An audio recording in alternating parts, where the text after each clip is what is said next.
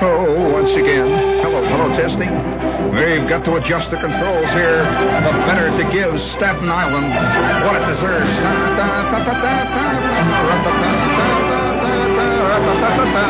Oh, that big old clown in the sky has finally arrived, trailing smoke.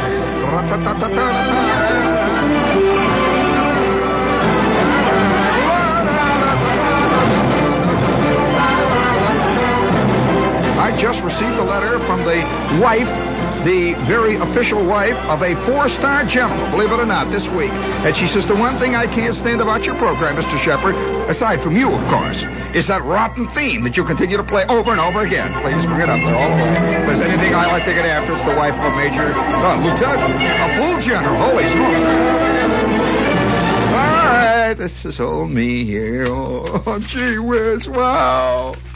Oh, wowie, wow.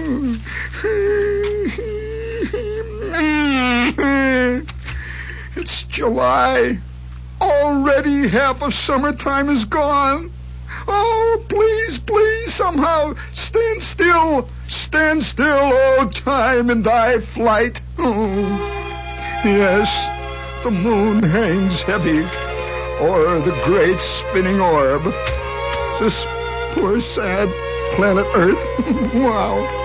Nathan's hot doggery is moving into high gear.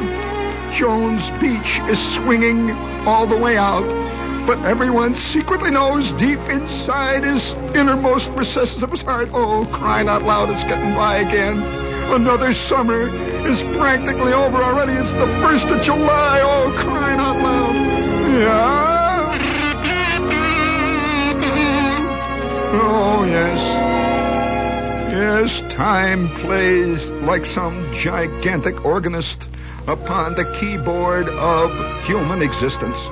Vox tremulo, the Chinese wood blocks, and the sound of temple bells playing off stage. Doing, doing.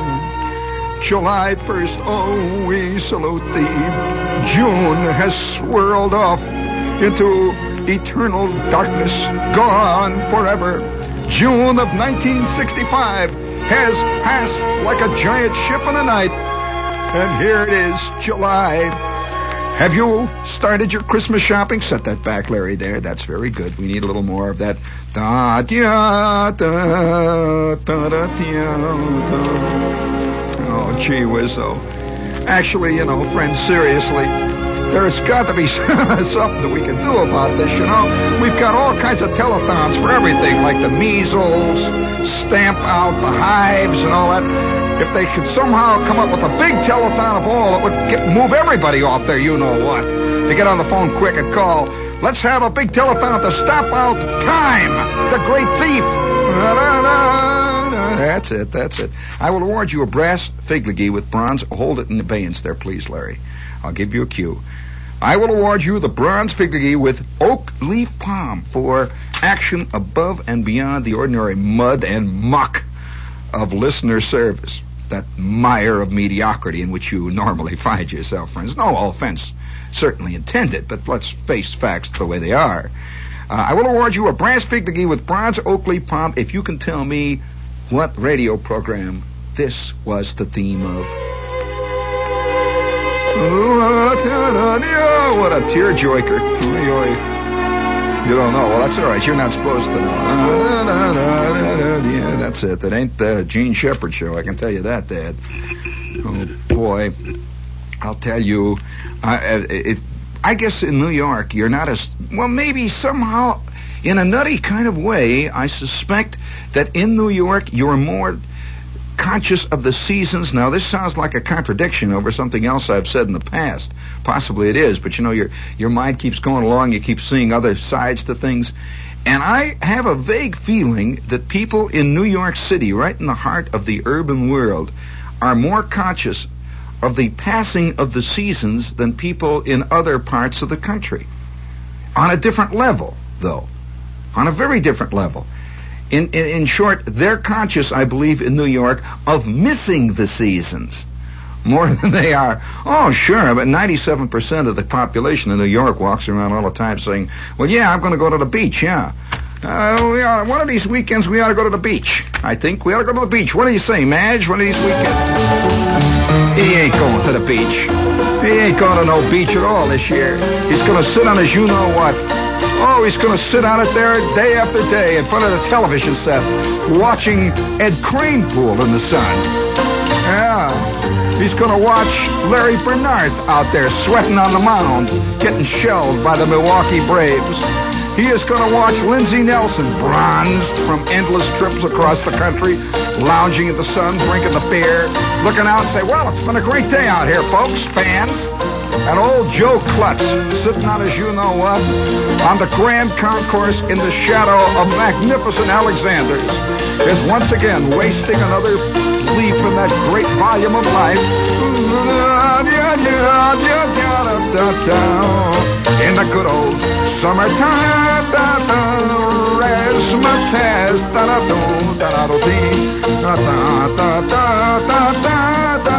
in the good old summertime. Yeah, in a pig's ear.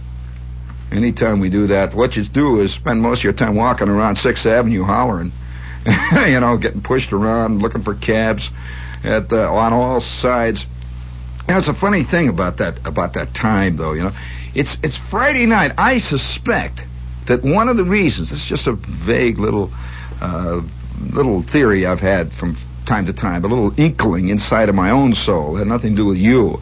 I suspect that one of the reasons why people get frantic on Friday night. Friday night is a wild, fantastic night. This is really Marty night in spades. Friday night, the streets are filled with great big fat behind-it Mercuries, painted white with pink tops, trailing antennas and beer cans as they go whistling up and down 6th Avenue. The guys yelling out, "Hey, baby, wow, wow!" They roar past, inevitably with their Jersey license plate hanging on the back there, with a couple of rusty reflectors. This is a Friday night syndrome. And why? Why is it not like that on Tuesday? I suspect people are again reminded of the passage of time. Friday night, the weekend. It is a kind of holiday that hangs the shimmers there. And the adults, of course, still retain that same thing that they had as kids. That feeling of, whoopee, wow, school's out. Now, it's not so easy to do that at BBD&O. I'd love to see one guy, just once, run down the corridor here on the 24th floor, one of our poor, sad salesmen, with the wrinkles of worry around his eyes and that kind of rubberiness of too many martinis, kind of an aura of olives and twisted lemon peels and Beefeater gin around them.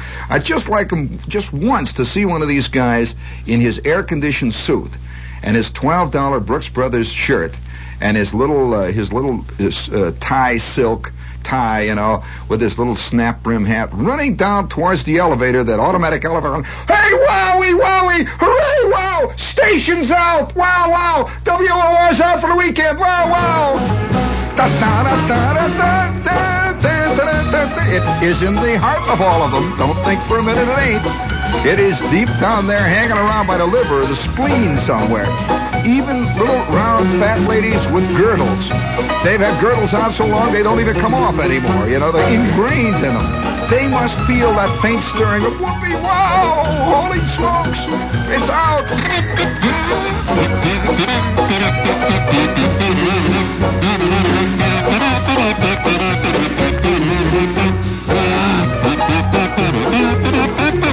That's enough of that. Well, this pursuit for freedom, that's all connected with the pursuit for freedom.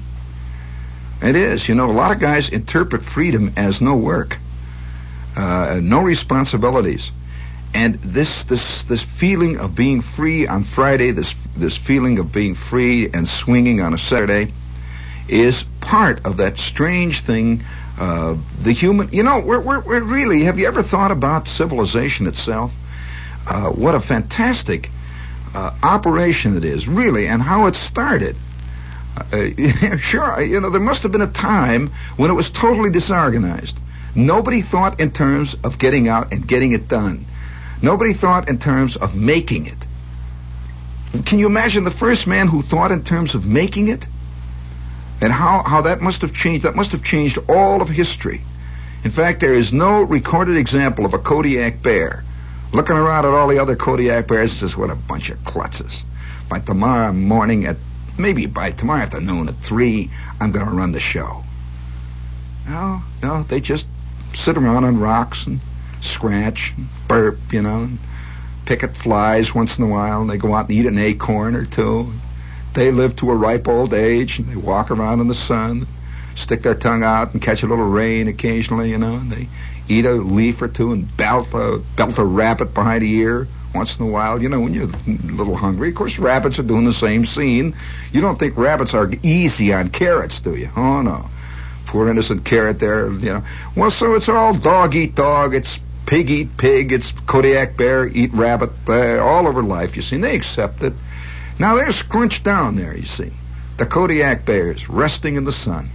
And occasionally, have you ever seen bears fish? They go down to the shore there and they bat those salmon out. They yell and holler and they eat the tails, the heads, everything. Those are the awful things, these bears. Well, all right, now, there must have been a time. In fact, a friend of mine who was at the University of Pennsylvania, Larry, who was a very famous, he's an archaeologist, anthropologist. This is an interesting combination. He is hard at work putting together the truly key moments in man's past. We often say the key moments came when they invented the wheel. They came when, they invented the loincloths, or somebody decided to stop hitting gophers with their fists, and they began to pick up rocks. Oh, no, there were more key points than that, absolutely.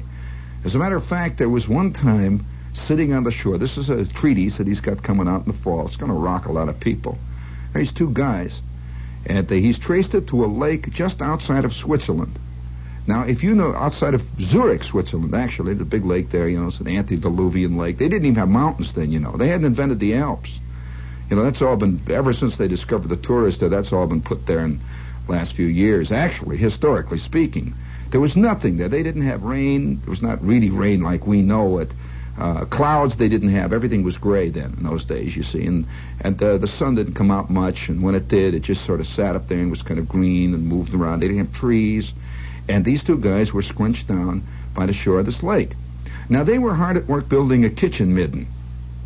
Now, a kitchen midden is not a mitten with a Brillo pad built into the palm. It's not. That's not a kitchen midden. Although I used to always yell at my mom that she had one of these palm things, a mitt that you wash the dishes with. And I used to say, "Hey, Ma, is that your kitchen midden?" And a kid joke. Well, see, I had discovered the word midden at about the age of 9, and it stuck with me all through my life because it was such a great word. Like there was another name. I discovered the name of a composer named Otto Gluck. And I used to think Otto Gluck was a funny name. I'd say, hey, Doppler, Otto Gluck. And Doppler would fall down and hit his head on the sidewalk, and he had his own name. He had a name called, a guy named Leon Doppelfinger. And this was a famous psychologist, and he would say, hey, Leon Doppelfinger, and then I'd hit my head on the sidewalk. And, big kid jokes. Well, these 2 guys, these two ancient cavemen, Og and Charlie, were scrunched down on the shore of this ancient antediluvian muddy lake, and they were building a kitchen midden. Now, a kitchen midden really is just a garbage pile. That's all that is, really. That's a fancy way of saying, if an anthropologist does not want to say to the people back at the National Geographic magazine, writes back, well, I'm working here, I'm digging through the garbage of this tribe, he has to write back. I mean, that's a little too truthful, see. So he writes back and says, the kitchen middens of the Anamopopia tribe are exceedingly interesting. That means he has found a special kind of garbage. And every tribe can be detected. Oh, yeah, you know more about the tribe by its garbage than you do by the stuff they claim is what they really do. Yeah, oh, sure. The anthropologists never read the editorials that were written by the Roman senators. They go out back at the Colosseum, they dig up all the old hot dog rinds and all that stuff, and they know what kind of Sundays they spent at the Colosseum. All those jawbones and those lion claws and all that, Well, as a matter of fact, speaking of, this is WOR AM at FM New York, and that reminds me, hit the button there, Charles.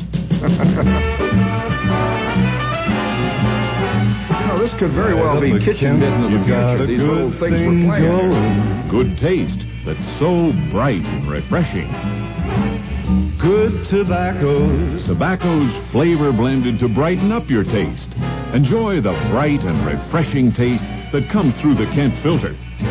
Light up a Kent, you got a good thing going. Kent is the one cigarette for everyone who smokes. Light up a Kent, you got a good thing going. Light up a Kent for real good taste. Light up a Kent, you got a good thing going. Good tobaccos, the Kent filter for good taste going when you light up a Kent. A good thing going when you light up a Kent. Light up a Kent. Brighten up your taste. Light up a Kent. You've got a good thing going. Holy smokes, can you imagine the guy who's got a good thing going because he's got a cigarette lit? I'll tell you. Hey, you know, that's something that I'd just like to ask casually now. This is not, I know this is the kind of thing that turns the sales department's hair gray. But, you know, I have on time occasionally. Is there something wrong with me? Something wrong with my taste buds or something? Or am I insensitive? But I have on occasion smoked cigarettes. I cannot tell one cigarette from the other. Can you? Really, honestly? Now there is a mystique among cigarette smokers that they can. And yet, I have never seen this in action. It's like beer. It is very popular. You know, have you ever noticed that you see on beer commercials, somehow they will imply that this beer has such a fantastically different taste that the merest klutz can tell the difference. It shows, oh, wow-wee, this is the beer that's full of life. Ooh, ooh. And the next thing you know, the ball game looks good in the whole scene. Well, I don't think they're drinking beer. Now, on the other hand, cigarettes, have you noticed these commercials now?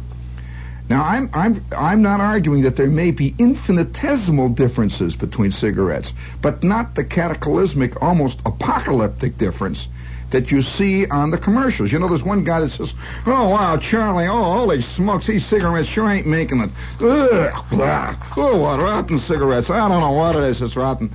And then the other guy says, well, Fred, I don't like to meddle in your business, but how about trying one of these? And he whips open the package, and Fred says, oh, I see, mentholated whoopies. Well, I'll try one of them.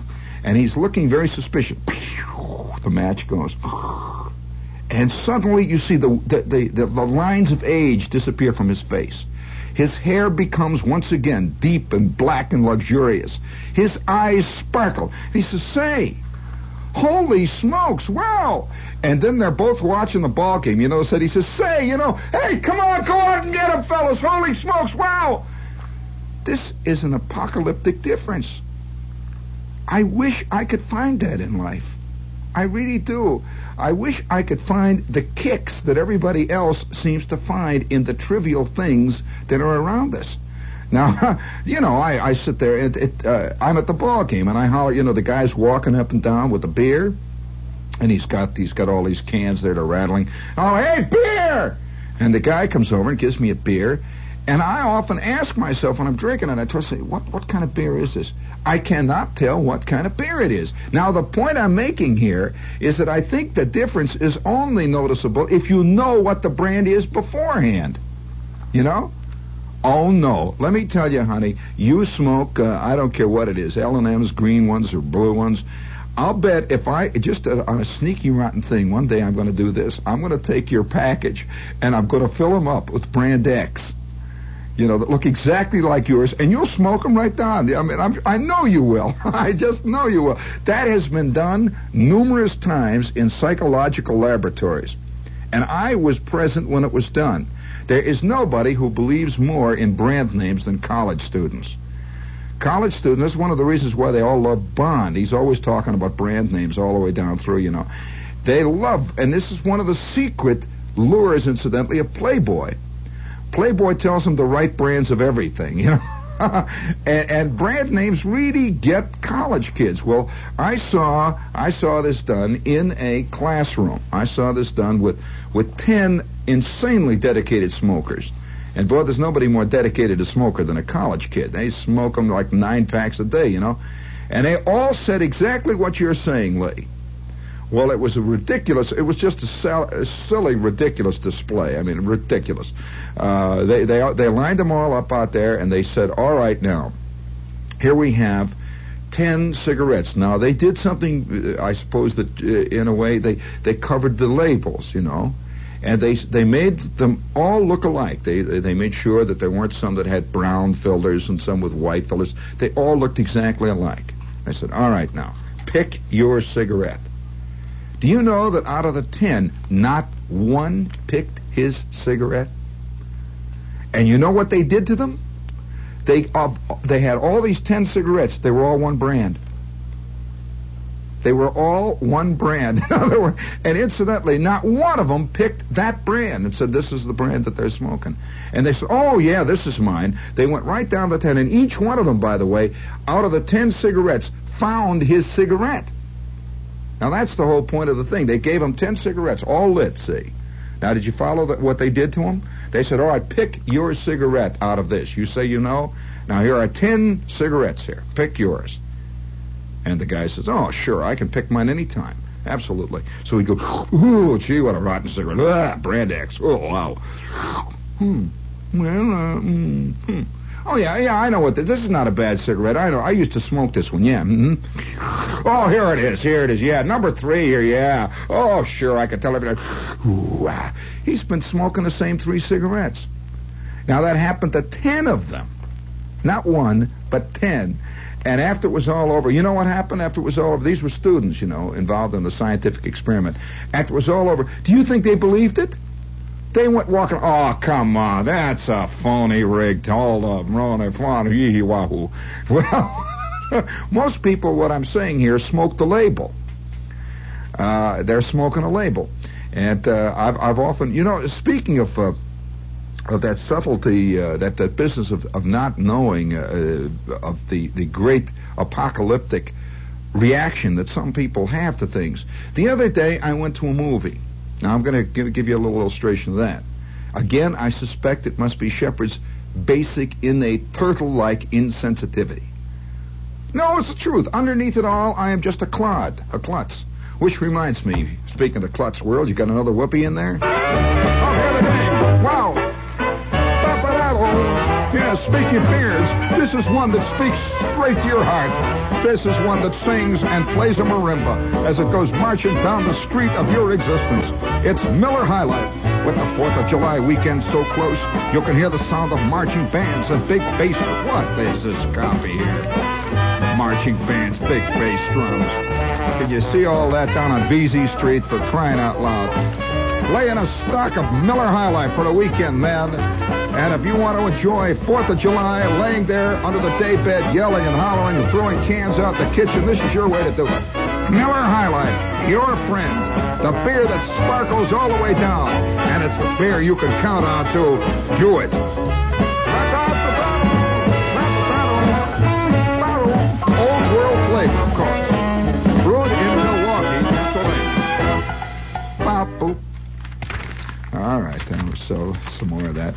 Well, I went to a movie. Now, I wonder how many of you have had the same experience. Now, I want to ask you this, Larry. Now, this is a personal question. Is there a group of people who has foisted off on us? Now, for whatever reasons, I don't know. Maybe they want to so hard be in this world of fun that they've foisted off on us the proposition that they are having fun. Did you ever see anybody go as ape over a Coke as those people do in those commercials? You see, wow. I'll tell you, I saw that tiger coming, you know, and I knew that if I didn't get him, you can see him visibly growing younger as they drink this thing. Have you ever had that sensation? You have. Well, then maybe you live in that world. I've wondered about the engineering world. Now, Now, another question, too, I want to ask that is in connection with that whole concept, I suppose you might say the enjoyment or the going ape factor in life. We can describe it as that. That you will go, how many times have you gone to a movie that has been highly touted as a side-splitting 90 minutes of solid laugh boffo comedy, great, fantastic, in-satire boffo comedy, and you have sat there and you have vaguely had the feeling that you're watching a bunch of kids pushing each other around and showing off in the living room, and there is one little knot of people, usually over to the left of the balcony, a lot of tall, thin men in horn-rimmed glasses, and heavy-set girls with mustaches, and they are going ape. Every time Jane Fonda moves her hand, they scream, and every time Peter Sellers just shows up on the screen, and you're sitting there, waiting for it to happen. Well, you walk out firmly convinced that it's because you are basically an ironclad klutz. Have you had that feeling? Don't tell me you have experienced that. Now, most people won't admit this. No, I'm telling you something which we can only get away with on Friday night. Most people won't admit this because to admit it means that you're not part of something very big. You're not part of it, the big swinging thing, that is considered. Now, I have gone to several of the top discotheques in the world. And do you know, I would say this. I have to again. This is a personal estimate of the situation. I was at the Ad Lib. You've heard about the Ad Lib. Who do you think I was at the Ad Lib with? Two of the Beatles. Would you believe it? One of the Beatles was fantastically bored at the top discotheque in the world. Now you would never believe that, wouldn't you? The idea being that we think that the world is all fun for this group of people who are in the Pepsi-Cola ads, the Pepsi generation, the skiing crowd, the surfing crowd, and you never see a guy standing on a surfboard saying, oh, what a drag. And all the time it's going out and getting on the thing and going back. What a boring thing. Over and over again, the same jazz. What is this? Never. You never see that. There's a look of unbelievable ecstasy on their pan constantly as they go. Well, now, I am sitting in the Ad Lib Club with one of the Beatles. And this is supposed to be half of the jet-set world would give their left you-know-what to be at the well, I'm talking about their shoe, actually. They would love to be in the Ad Lib with one of the Beatles, This is it. This is like, this is like being an ascot with the king or the queen or something. So I'm sitting there with this Beatle. And everybody's out there, and the records are going, and the chicks are swinging, and the guys are looking sort of glazed look. And we're all sitting around the side there. There's a whole great darkness out there. All the people that are just peering at this thing, It's like watching a native rite. And I'm with one of the Beatles, and he's drinking, well, for the purposes of argument here, let's say he's drinking 7-Up. And we're sitting there at this little table, and all of a sudden he turns to me and he said, let's get out of here. And I said, well, what do you mean get out of here? This is where people go to, This is it. I mean, this is the Vatican. This is it, You don't get out of here. You come here. He said, oh, that's a drag. And I said, a drag? I said, I thought it was only me that was thinking this was a pain in the you-know-what. Now that you're saying it, it's okay, huh? I don't know what it means, a drag. And so 5 minutes later, we're down on the street, walking along like anybody else, looking at cigar butts and old beer cans in the middle of London. Now, the point I'm making here is who is having fun there? Well, I will guarantee you, in any group, you see these pictures of the discotheques, and people, there are millions of people who are feeling great gnawings of being left out. You know what I mean, Larry. They're left out. Well, I wonder who's in.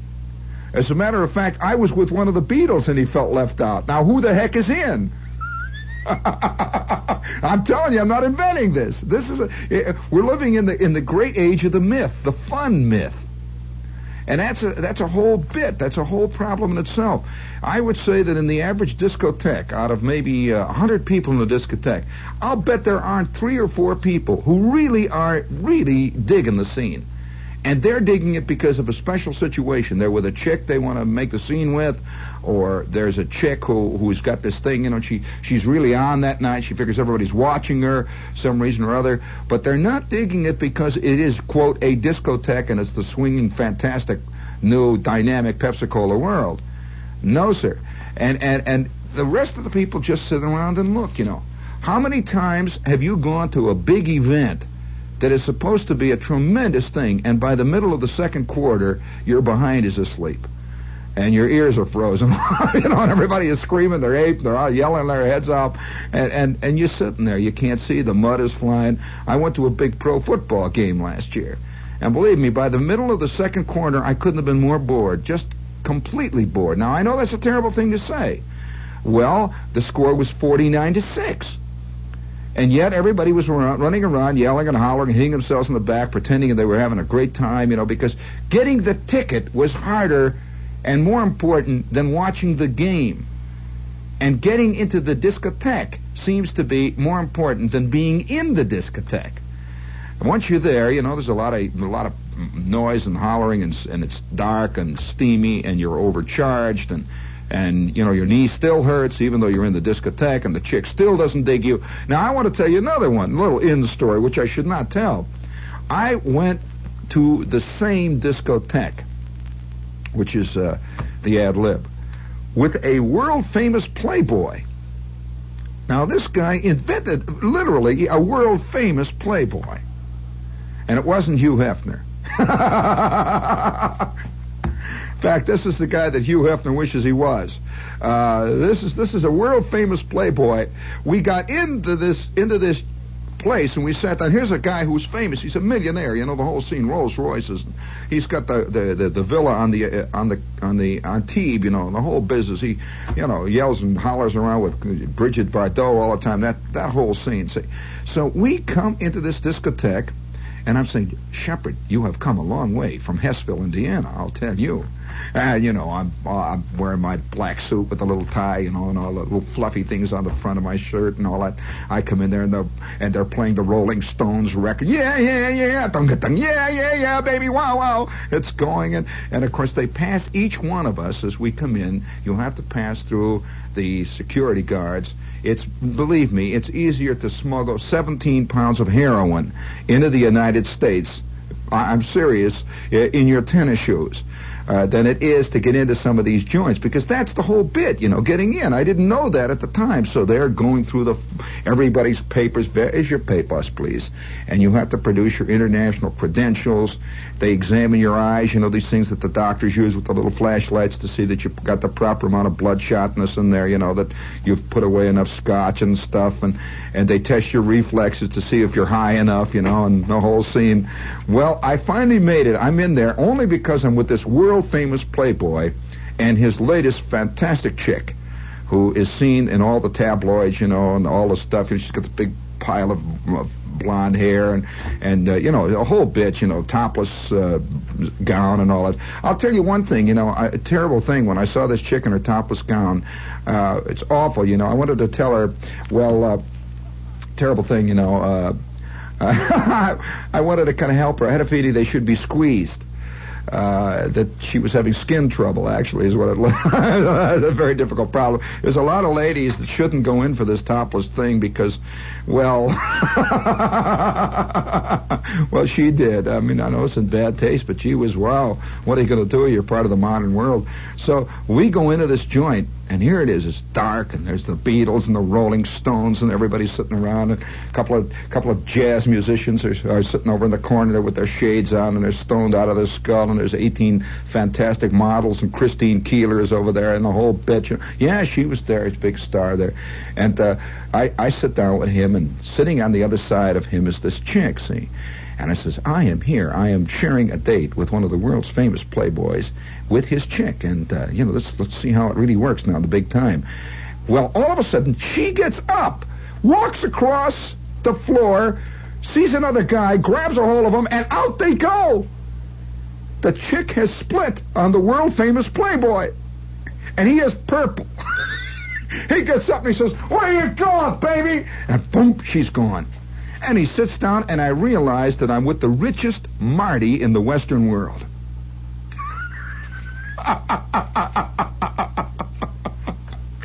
Holy smokes. Gee whiz, wow. Nothing is... You get to the top. It's terrible. It's like getting elected to be the president, and you arrive at the White House and you find out the air conditioning doesn't work. Just like your pad in the Bronx. You got another one of those things in there. Hit it, Dad. Part of the fun of the World's Fair is the Subway special that takes you. What are we selling here, the Subway? Time feeling Holy in the smokes. air. On the Subway special to the You mean there's World's comedy Fair. from the Subway? Trains are easy. What do I do? I'm supposed to do? Holler it over them? Anytime, night or day. Oh, night or day, yeah. Just pay 15 cents. Pop 15 cents. Make the scene. And you're on your way. Yes, sir. Yes, part of the fun of the World's Fair is the Subway special that takes you there. Razzmatazz, part of the fun, of course, in living in New York, is being able to ride the subway, friends. Oh, what fun. Holy smokes. Sometimes I spend my whole weekend just riding around on the A train, up and down on the D train. Your New York Transit Authority has provided 430 spanking new picture window cars. You can see the tunnel going by out of them picture window cars to go to the World's Fair. It's fun. Razzmatazz. What the heck good is a picture window car in a subway? I don't know.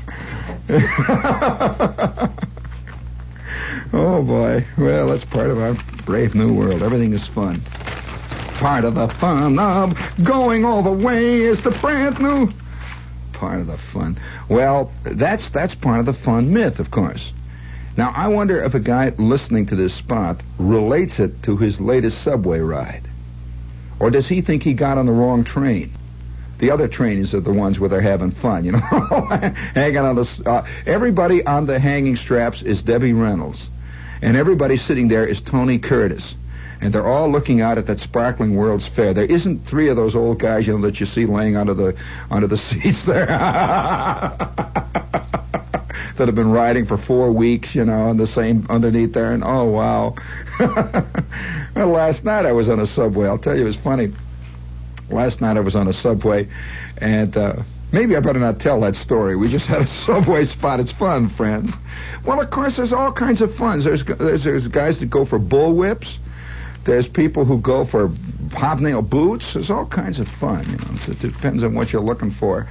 But getting back to that movie bit and the feeling of being left out, I think it starts in school. It really does. It starts back when you're about 10 years old in school. And you see these movies of these great-looking kids who seem to be enjoying such a fantastic life. And you see articles in magazines about it, and how many people had the impression that other kids lived in much more hip surroundings, that other people's mothers and fathers were far more, they were more official, they went places, they did great things, and all you did was fool around in your life, your ad lib. And as you get older and older, this becomes more and more solidified. I suspect that a poor kid reading the current issue of Esquire, which is all about the teenage world, I'll bet at least 99.9999% of the kids feel like they are being cheated out of their great, fantastic teen world.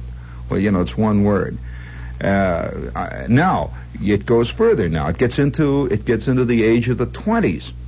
Millions of guys read the Playboy magazine, of course, and they're constantly reading about these dynamic young, flat-chested, flat-stomach executives who have the Italian silk suits, who fly a plane on the weekend to Bermuda with the chick beside them. That world. And all the while, they find themselves working at the Acme Bolton Nut Shop down on Lower 6th Avenue, sorting bolts and nuts, and they can't figure out why the heck they're there, how their life got loused up. They really do. Now, the only point I'm trying to make is, does anybody live that kind of life? No, we've got to believe it. We've just got to believe it. Does anybody live that trim, beautiful, flying off into the far horizon of the southern coast of France, arrow-like life? I don't know. I'm sitting in this movie the other night. This is a movie that's been wildly heralded. And that afternoon, a guy looked me right in the eye and said, Shemp, you got to see this movie. This is a classic. Well, I waited for the classic. I thought I was seeing a trailer for a good 20 minutes before, I thought, well, this is one of those travelogues put out by the South African Tourist Bureau. It went on for about 20 minutes, and then I realized I'm looking at the feature because I could hear the shrill laughter of the Whoopi in crowd back of me up there in the balcony. I knew this was the real thing. Well, I tried weakly a couple of times, brack. Well, I'm not very good at fake laughter. And so after 97 minutes or whatever this was of it, I had one mild laugh in the entire scene. And nobody laughed at that one. That's what bothers me. That I waited for the crowd up there to yell and holler at that one because it was a really fun, and nobody laughed at that bit. So I realized there are two planes of existence. There's us and them. I'm sorry. What was the bit? You want to hear what the bit was I laughed at? Well, here's this old gunfighter, see, and he's at the bar, and he says, nothing. Incidentally, I am going to be the only guy in the entire Western world who's going to demur. Lee Marvin's performance was not the greatest thing, believe me, since Gielgud's Hamlet. It was not. But nevertheless, Marvin it's camp, pure camp, it's a big deal today. So Marvin's, he's standing there, and he wants a drink. Give me a drink, wow. Well, suddenly a guy shows up behind them, and it's an old guy, an ancient gunfighter, apparently. He says, it's old Lefty. Oh, wow, you remember me? I'm old, you remember me, I'm old, and he goes drifting off. He didn't remember who he was. Well, I laughed at that. I was rolling in the aisle, and I realized nobody else was laughing up there, apparently because they didn't remember who they were. That wasn't very funny. You got any more of those in there? All right, we've got a couple here. We've got Peugeot. For those of you who are looking for a fine car that is easy to take care of, I would suggest the French Peugeot, considered one of the finest 7 cars in the world. It's got a sliding roof. You can stand up and drive. You can drive with your feet in this car, and it's a wonderful car to do a lot of things in. The seats fold down. It's fantastic. This is the French Peugeot, and you'll get up to 32 miles to the gallon of gasoline. Let's see. You see it at 2 East 46th Street. What else Castro. Oh, speaking of great conveyances, we have the Castro convertible here. And, well, look, what is it? There's a lot of rotten people with rotten minds out there. This is a very serious proposition. A lot of people for years have been looking for a place to sleep. And for those of you who have that trouble, I would suggest you visit your local Castro dealer. He has over 2,000 fabrics. Some of them you can't even mention on the air. They're fantastic, unbelievable. Hundreds and hundreds of styles. They come in all sizes. You can get the mammoth size, the king size, the Grand Canyon size of Castro. For those of you who like to throw parties at home that really spread out, this is Castro. 37 dealers all around the town. Let's see, what else do we got there? That's all? Limelight. Oh, yes, we'll be at the Limelight tomorrow night from 10:05 until midnight, and I think we'll do a special 4th of July type show, which will be particularly diabolical. So for the benefit of those of you who are Fiasco fans, we'll be on hand tomorrow night in the Limelight, which is down on Sheridan Square, right in the heart of the worst part of New York. This is the Limelight, and you find it's fun, friends. We'll be there until midnight, and if you can't make the scene, we're on the air. We're on live, and it ain't really a Met ball game you're listening to coming from there. It's us and all of our little funnies down there. Okay? Keep your knees loose, King. Watch out. Be careful. And really, you should learn to laugh. You should learn to have fun. After all, this is part of the big new fun world, and it's not easy to have fun. Some people work at it and work in it just the way other artists used to work in clay and in marble. You've got to work, sweat, and perspire to truly have fun. So get to work. Get your nose down to the grindstone and let them giggles roll out. All right, man. Fools and idiots and knaves.